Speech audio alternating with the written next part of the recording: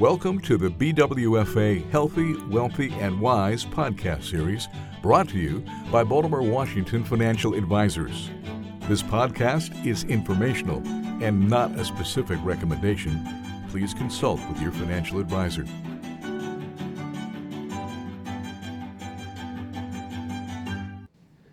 Thank you for listening. This is Sandy Horner, Managing Director, Wealth Management at Baltimore Washington Financial Advisors. Today I'm joined by my colleague, financial planner Tyler Klug, and we want to talk to you about choices of investment vehicles. For almost a century, people have been investing in mutual funds. In fact, the mutual fund was invented back in March of 1924. And in almost 100 years, the mutual fund hasn't changed a whole lot. Now, there's nothing wrong with a mutual fund. Most people typically only have mutual funds as an investment choice in their retirement plan, be it a 401k or a 403b or something similar to that. But outside of those retirement plans, you have a lot of choices. And today, we want to talk to you about the exchange-traded fund. Tyler, how long have exchange-traded funds been in existence? Well, they're relatively newer, but they've been around since about the early 90s, so coming up on almost a quarter century. So definitely newer than the mutual fund. So new, but certainly tested. They've been around for a while. Absolutely. And what is the major difference between a ETF, exchange traded fund, ETF as we call them, and a mutual fund? Well, there's a few differences. Number one, most folks generally think of ETFs as passive investment vehicles versus a mutual fund as an active fund, meaning it has a portfolio manager who's making decisions within that fund. And as such, the mutual fund, the active fund, tends to typically be higher cost. The expense ratios are higher, number one. And number two, many mutual funds also still have commissions, depending on which type of mutual fund it is, which share class you're buying, whereas an ETF typically has much lower expense ratios and typically no commissions these days.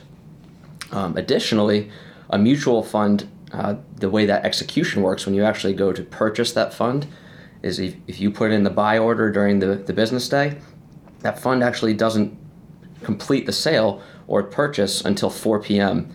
That day. So you actually don't know what price you're going to be purchasing that mutual fund at. Versus an ETF, typically will trade during the day, and you're going to buy or sell that while the market is open, just like a stock.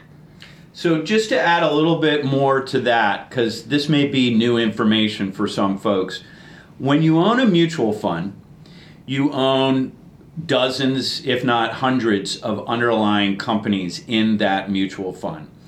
And when you buy or sell that fund during the trading day, you really don't know what you paid for it or what you sold it at until the market closes and the mutual fund calculates the share price for that given day. Versus, as Tyler just pointed out, an exchange-traded fund, as the name would indicate, trades on an exchange. So it's like buying or selling a stock, for example, where you know exactly what you bought or sold it for. So let's talk a little bit about minimum investments. Is that an issue for exchange-traded funds? Typically not, because you can buy as little as one share of an exchange-traded fund. Just like I mentioned, it trades like a stock. So if there's an ETF out there that's trading for $20 a share, you can just use $20 of your own money and purchase that one share and diversify that $20 between hundreds, if not thousands, of companies. Versus many mutual funds still have minimum investments, even if they're tracking an index. They might have a minimum investment of $3,000. So there is some limitation typically to mutual funds versus ETFs. So clearly, we would recommend that any listener checks with their financial advisor to make sure that an exchange-traded fund would be appropriate for you. But I can share with you that at BWFA, nowadays, we typically have a very small exposure with our client portfolios to the mutual fund industry. It's typically significantly less than 5%. And those dollars, if you will, have been reallocated to the exchange traded fund universe. And Tyler, let's talk a little bit more about, as it pertains to our management of client portfolios, why we favor the exchange traded funds. Obviously, many of the reasons that you just cited are partially it, but what are some of the additional aspects of exchange traded funds that we like? Sure, of course. Number one, I think the cost, like I mentioned, we're very conscious about the fees on the investments. We're trying to minimize the fees for our clients. Number two, I think, is the transparency. So mutual funds are only required to disclose their holdings a couple of times a year, whereas ETFs publish those holdings daily. So we know exactly what we're investing in instead of having to wait for the mutual fund, for example, to disclose exactly what's inside of that mutual fund. The management, again, we are using the exchange traded funds from the passive approach as really a core of our portfolios to build that core and keep that cost low. But I think most notably, another very, very important reason would be the tax efficiency. So an ETF is generally more tax efficient than a mutual fund. What does that mean? Well, many of you who own mutual funds, maybe in your brokerage accounts, may be familiar with capital gains distributions, unfortunately. Those can cause significant undue or unplanned for tax complications, especially in recent years. I think during 2020, there was a pretty big year where there was very large capital gains distributions, and this year there could also be as well. So mutual funds, what happens is when those portfolio managers of those funds are buying and selling the securities, they're generating capital gains, which they then ultimately will pass along to the shareholders of those mutual funds closer to year end. In an ETF, there really are no capital gains distributions typically. It's very rare, especially when in the ETFs that we invest in for our clients. So it's a way that we can minimize taxes for our clients and try to have more control over the portfolio.